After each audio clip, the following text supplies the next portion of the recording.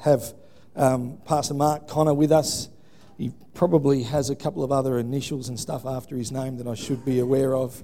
But one thing that I'd learned, and one thing that Mel and I and the leadership have tried to do over the years as we've led the church, is to invite people here that we feel as though want to sow healthily into the heart of the church, that we would consider friends, not just people that want to bring the next cool message that God's laid on their heart.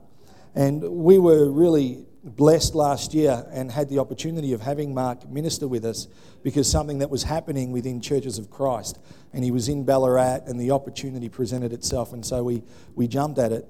But what I love the most, even outside of your ministry when you were here, was when you spoke to the leaders, the pastors of Ballarat, and he just spoke to them about being healthy in ministry. And there was a real wisdom there. And the Bible often says, if you want wisdom, ask for it. And so I often ask for it, and then I just wait and think, why aren't I any wiser? Well, maybe it's because I should be looking at people around me that have got the wisdom to be able to invest and to bring. And I was just reminiscent of how he spoke to our pastors and what he brought. To be healthy in ministry was such a wonderful, not just theme, but such a wonderful life-giving word. And so I feel, and Mel feels, totally safe that we can entrust to him our house to come and bring us a word. So I don't want to be, I grew up Catholic, I don't want us to stand and sit and stand and sit and stand and sit, but I'm going to ask you to stand so that we can honour somebody as they bring a word, because as we honour them, it releases the gift inside them for us. So it's selfish, but it's a God principle. So can we put our hands together for Mark, please? Hey, thank you. Thank you, my man. Thank you, Andrew. Thank you so much. Thank you very much for your welcome. You may be seated. And Andrew and Melanie, great to be back in Ballarat with you today on this beautiful Sunday morning. And so for all of you who are part of Mount Clear Church of Christ, great to be able to share with you today. And anyone who's visiting for the first time or maybe just dropping in, saw the crowd, dropped in, great to be here today. Who enjoyed the extra hour's sleep? Yes. Some of you still enjoying it? No? Anyone rock up an hour early today? Come on, that's commitment. Yeah. What's your name? Anna, I've done that before. It's when you rock up an hour late that's the real problem, especially if you're the speaker, Like, that gets a little bit crazy. Hey, so great to be here together with you this morning, enjoying our time. So I'm going to pray, and then we're going to share some things that'll be helpful to you today. God, thank you for this beautiful day. This is the day you have made, and we will rejoice and be glad in it, as Ben and the team have been leading us just to celebrate the fact that you're with us every moment of every day. But something special happens when we get together with one another. And so I don't know what's happening in everyone's life today, but you do.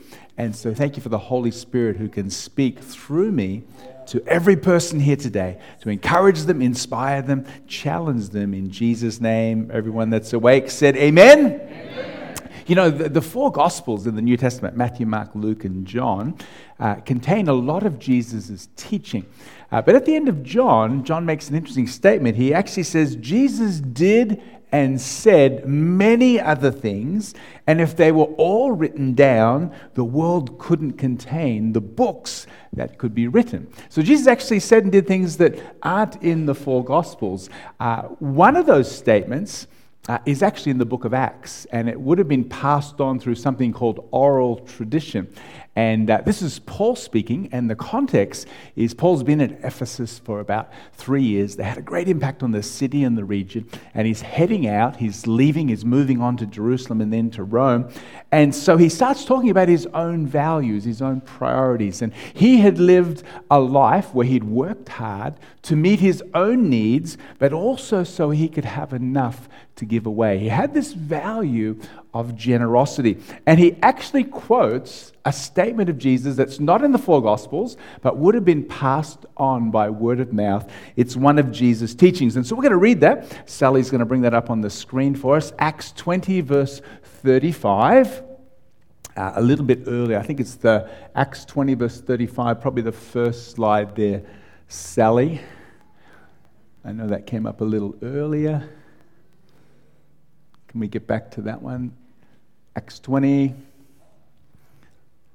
All right, she's feeling as bad as I am. So, we stuck? Say hello to your neighbor. Say you're looking really good this morning.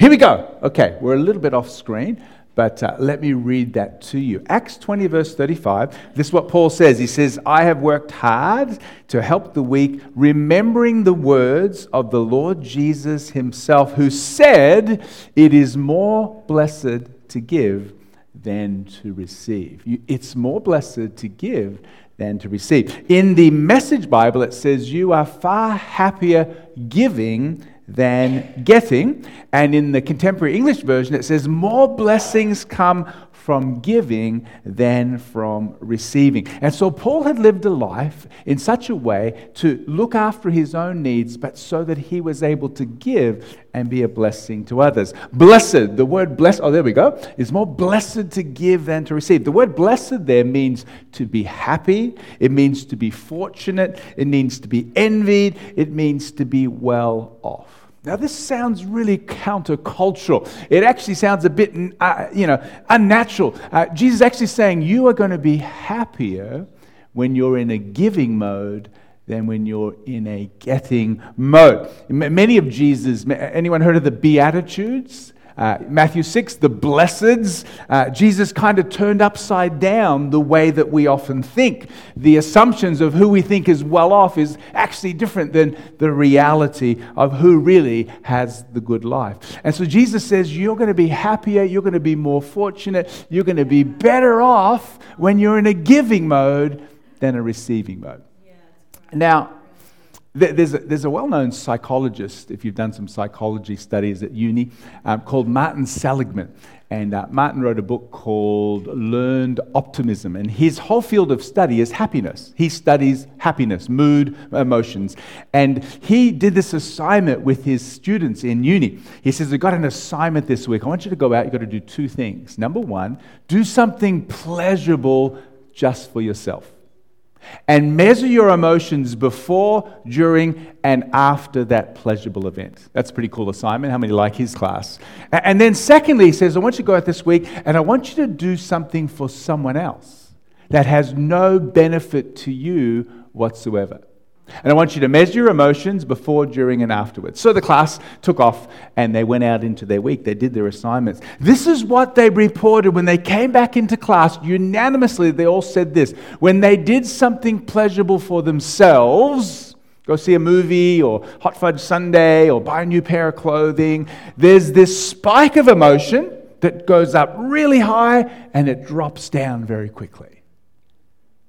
That's what they all reported when they did something for themselves. However, they unanimously reported when they did something for someone else, like go work in a soup kitchen on a Friday night or help an elderly person across the road. When they did something for others, their feelings started to lift towards the moment. They had a high of positive emotion, and those positive emotions lingered, sometimes for hours, sometimes for days afterwards.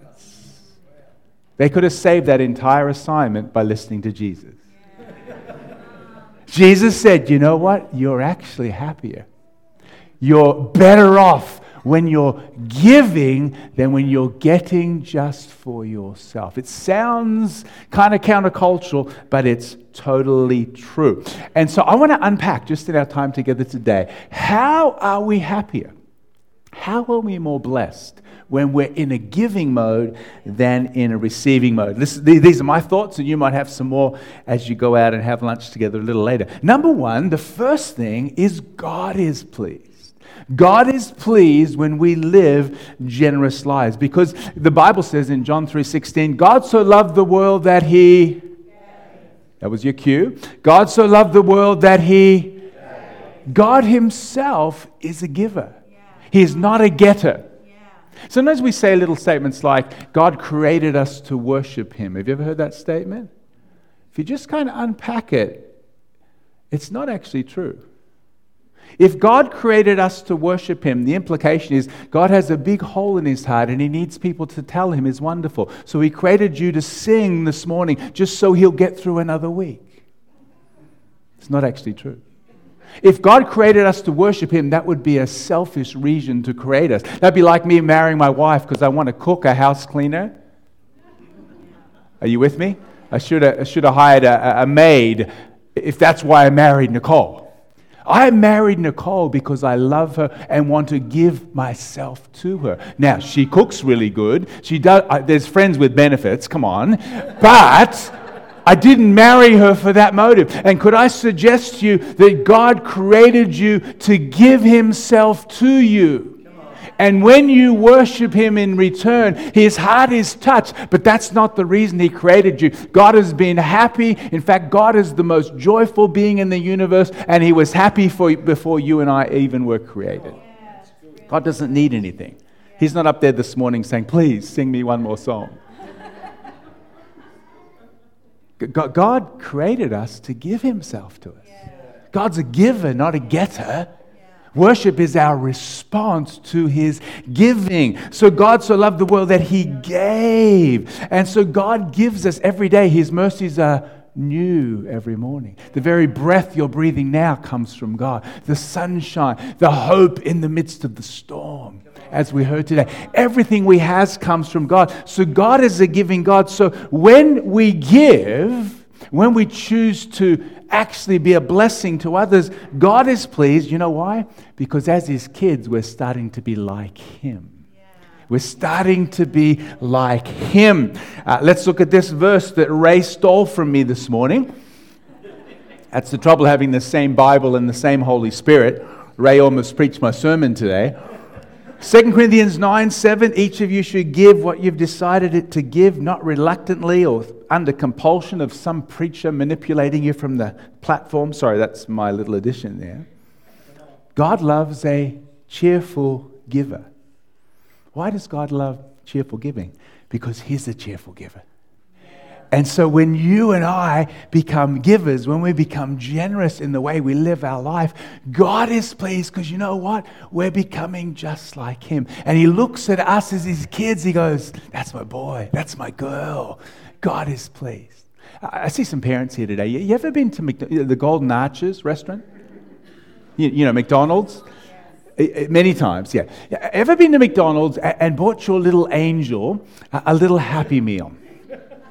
And at the time you bought the Happy Meal, you weren't hungry. But as they're sitting there eating those hot chips, you suddenly want one. And you reach out to your little angel, say, could Daddy or Mummy have one? And they go, no.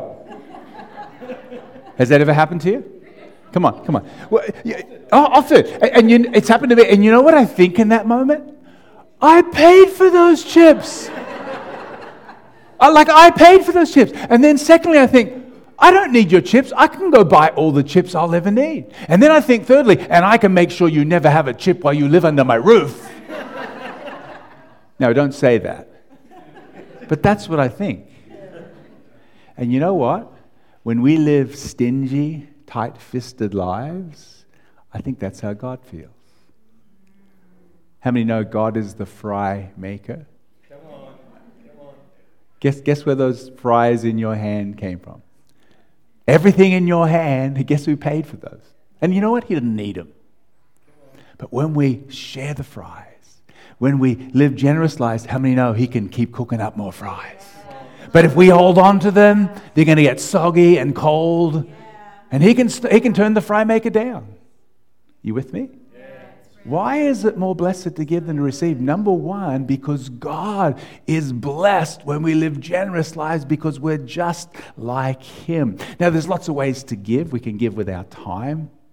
Many of you volunteer here at Mount Clear and in other parts of the community. We can give of our service, use our gifts, and we can also give of our finances. You know, the gospel is free, but how many know it costs money to spread the good news?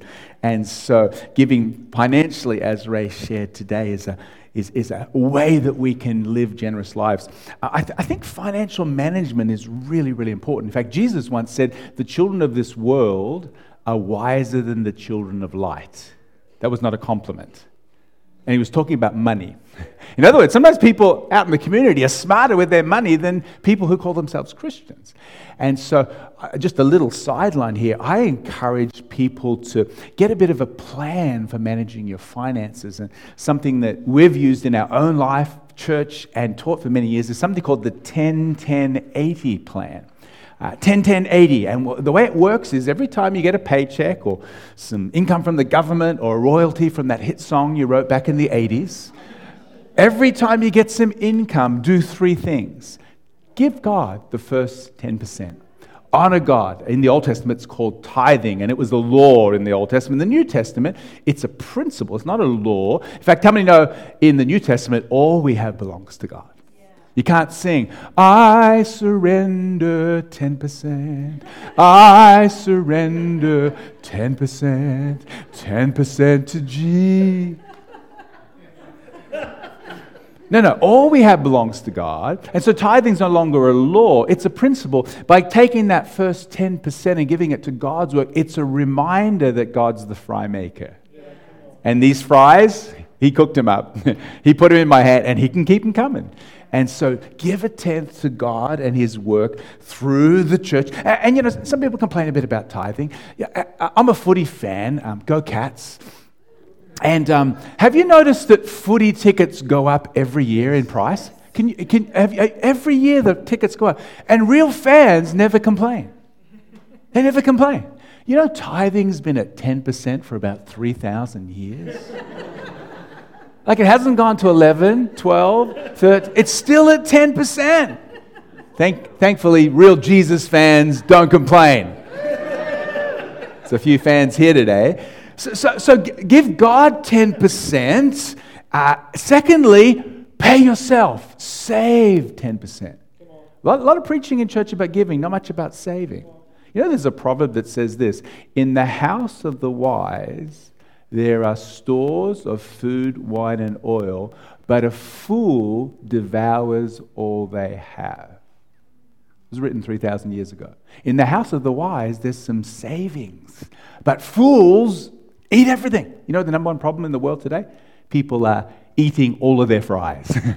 They're not saving anything. So give 10% to God and then take another 10%. Come on, you got up in the morning, you worked hard. Take another 10%, put it in a high interest account or an investment, save 10%, and then endeavor to live on 80% of your income, your other expenses, food, clothes, etc. If you can do this, 10-10-80, you will be financially free. It's got nothing to do with the amounts. See, the number one problem in Australia is most people are spending more than they're earning. If you're on $100,000 salary today and you're spending $110,000 every year, how many know you're in trouble? In fact, if you're on $50,000 salary and are only spending $40,000, you're better off than the person making twice as much money.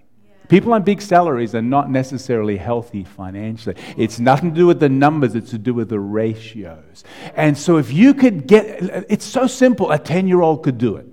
Give 10 to God, save 10 for yourself, and live on 80%. Now, the 80% is a challenge because there's something called budget busters. Anyone know what a budget buster is? It's where we make a decision to spend based on impulse. Anyone heard of impulse buying?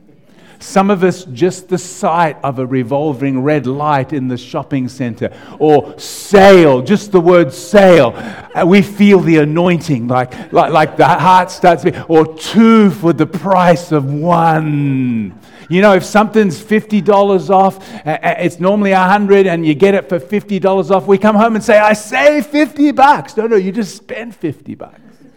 See, many of us are buying stuff we don't need with money we don't have to impress people we don't even like. Impulse buying. It's a number one problem today. There's an entire industry called the advertising industry whose number one goal is to make you dissatisfied with what you have now and tell you the lie that if you'll buy this new, latest, greatest, your life will be wonderful. Now, a little tip here. Impulse buying, women do it more than men.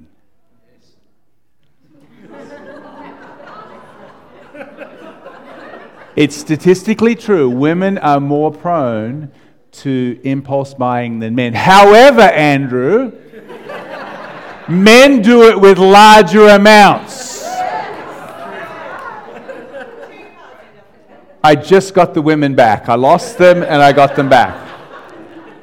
Guys, that extra pair of shoes is probably not going to bust the budget, but that new boat you bought or that new 60-inch television, come on, don't look at me so spiritual. Impulse buying. It's a major budget buster. Now, some of you are going... Now 10-10-80 is just a general thing. I mean, start at 5-5-90. Move to 20-20-60. It's just a principle. Give, save, and live within your means. Now, some of you are saying, I could never do that.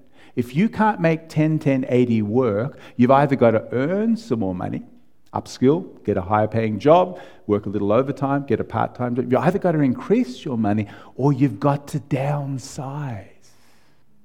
Downsize.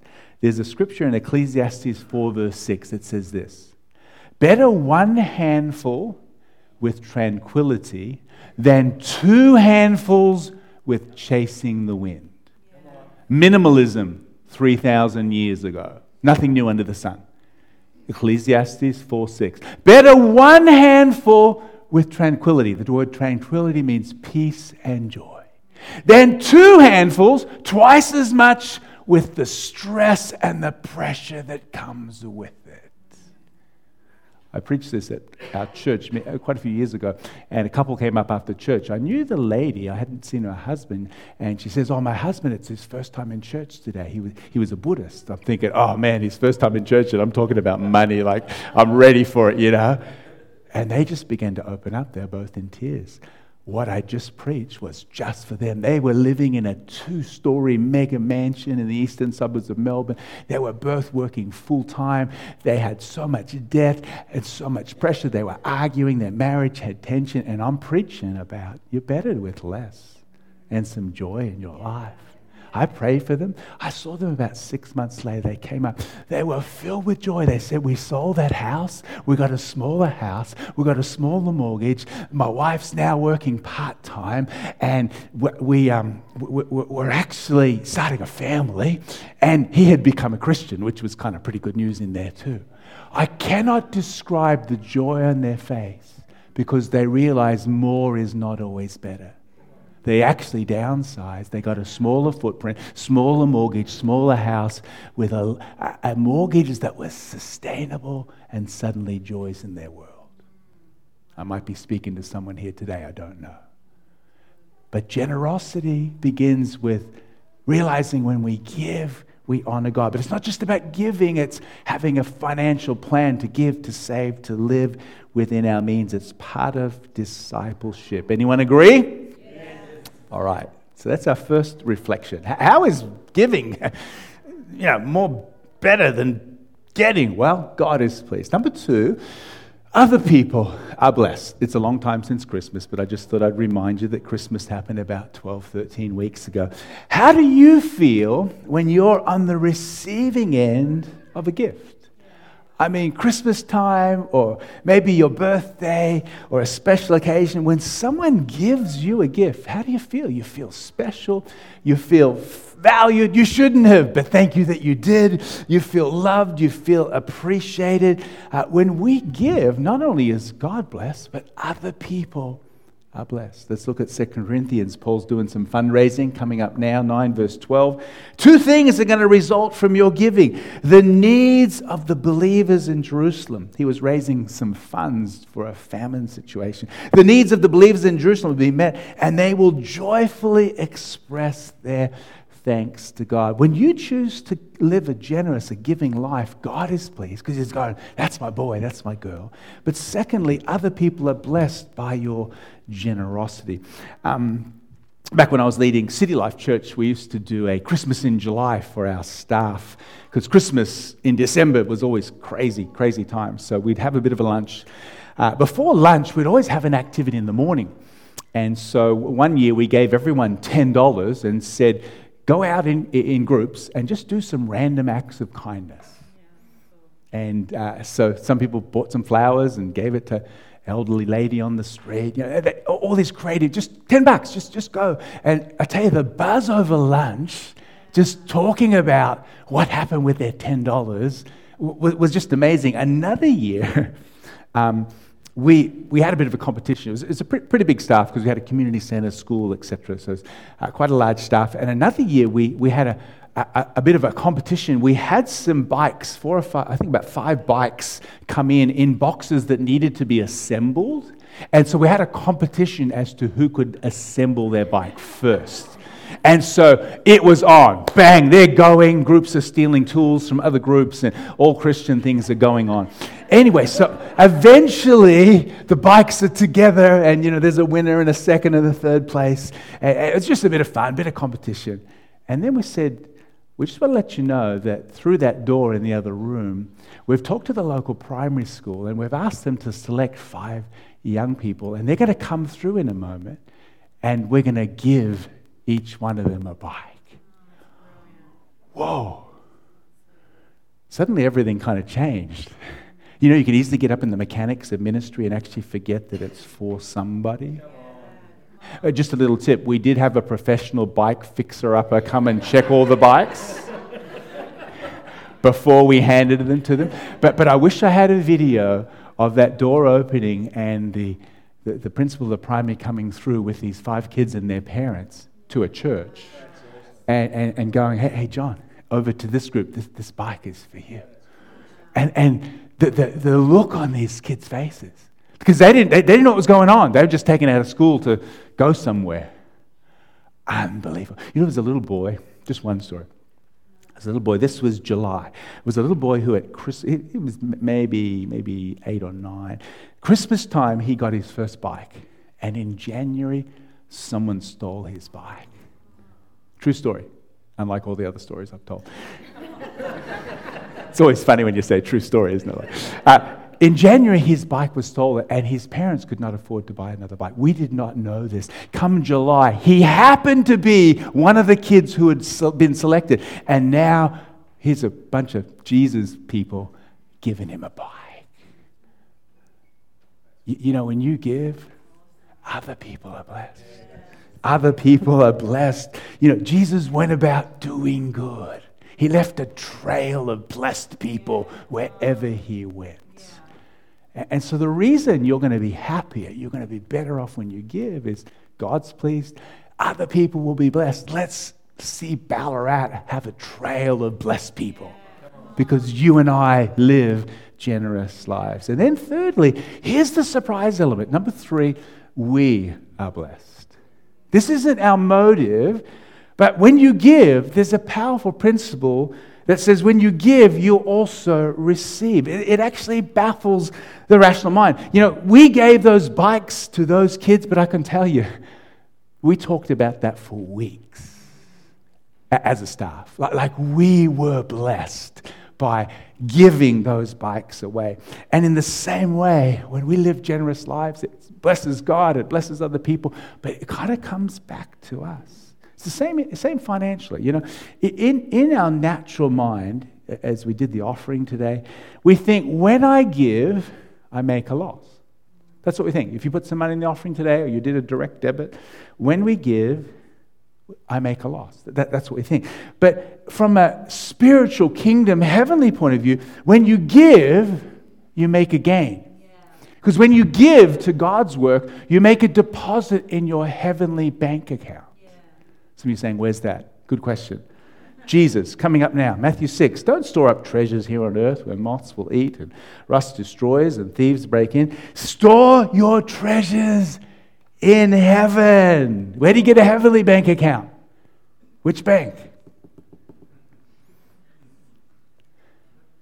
Store your treasures in heaven. How do you get a heavenly bank account? Anytime you give of your time, your energy, your resources, your finances into God's work, you're making a deposit in your heavenly bank account. And how many know God pays some pretty good dividends, some good return? Paul picks this up in Philippians 4. You may have never seen this. Look at this, Philippians 4, verse 17 to 19. Philippi was the only church that helped Paul financially. And he's writing to them saying, thank you so much. There was no other church that helped me in the matter of giving, only you. But look what he says here. Not that I'm desiring your gifts, I'm not looking to extract money from you. What I desire is what may be credited to your account.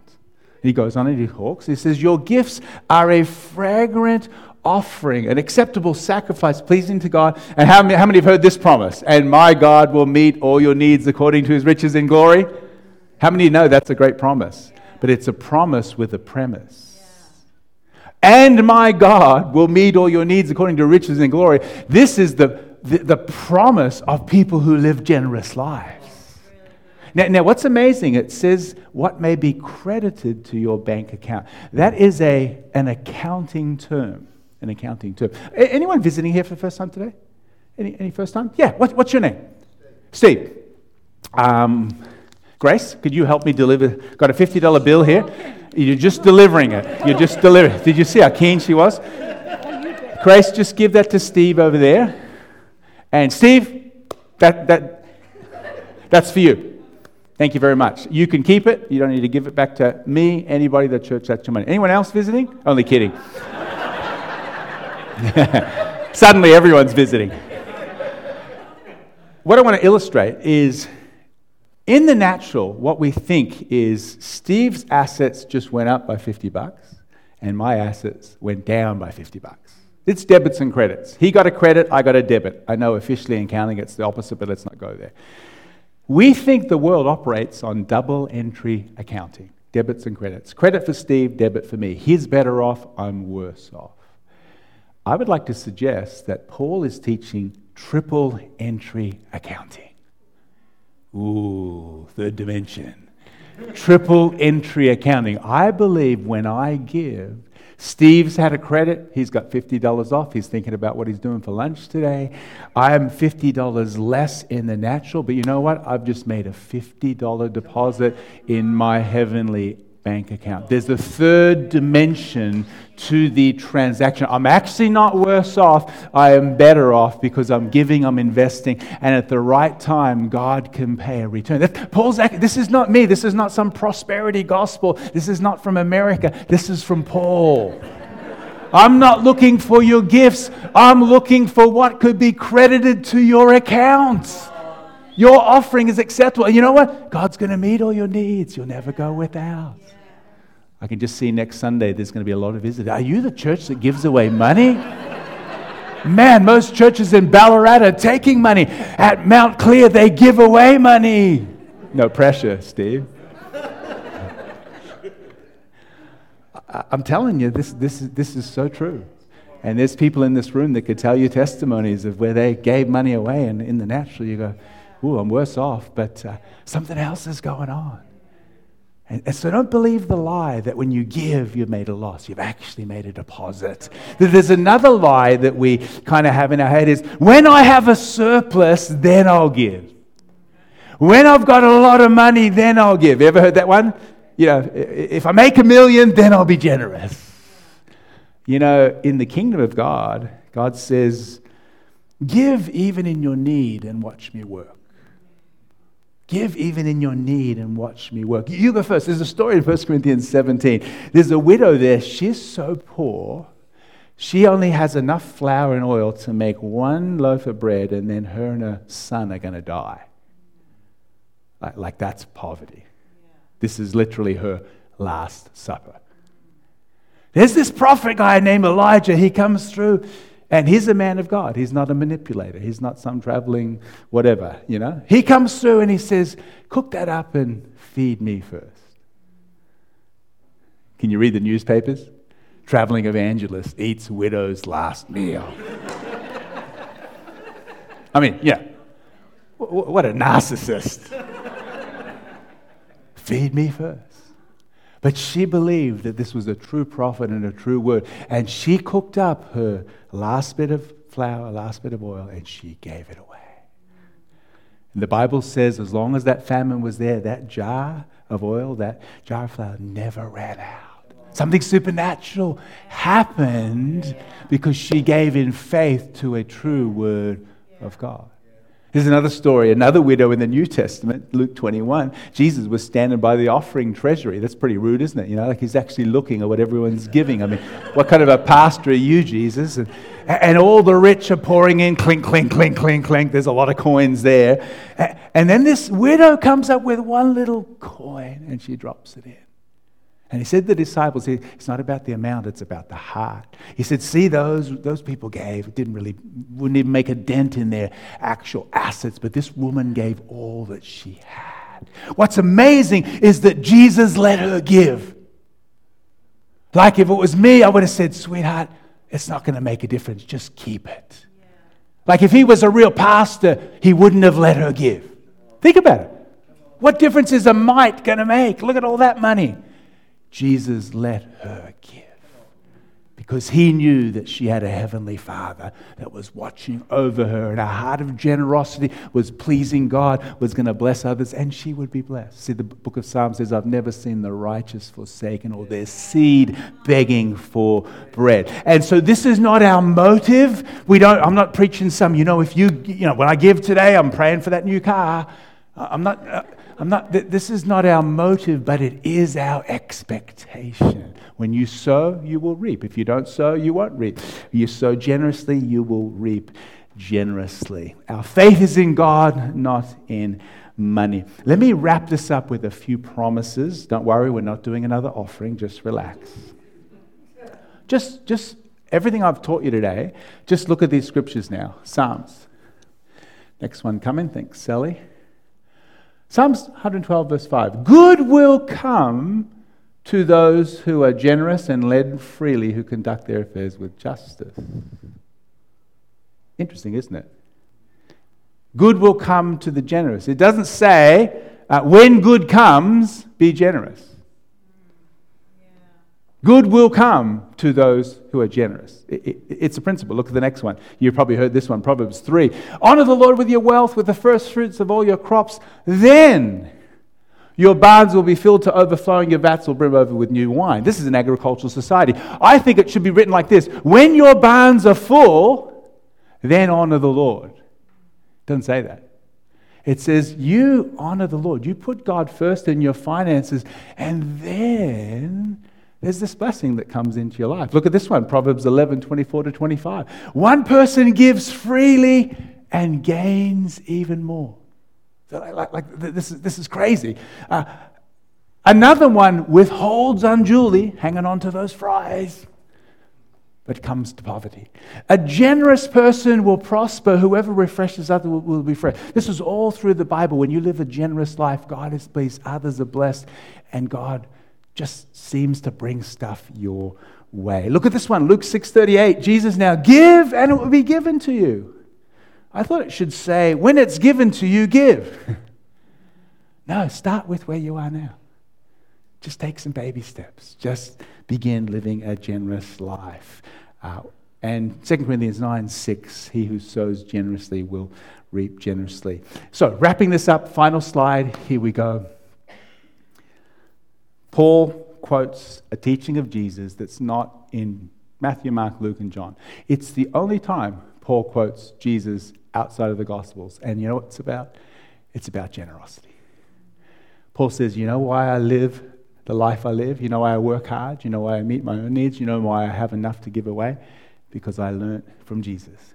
He says, you're going to be happier, more blessed, more well off when you're in a giving mode than in a receiving mode. How? How? Well, I think God's pleased. Other people are blessed. And in the process, we also are blessed.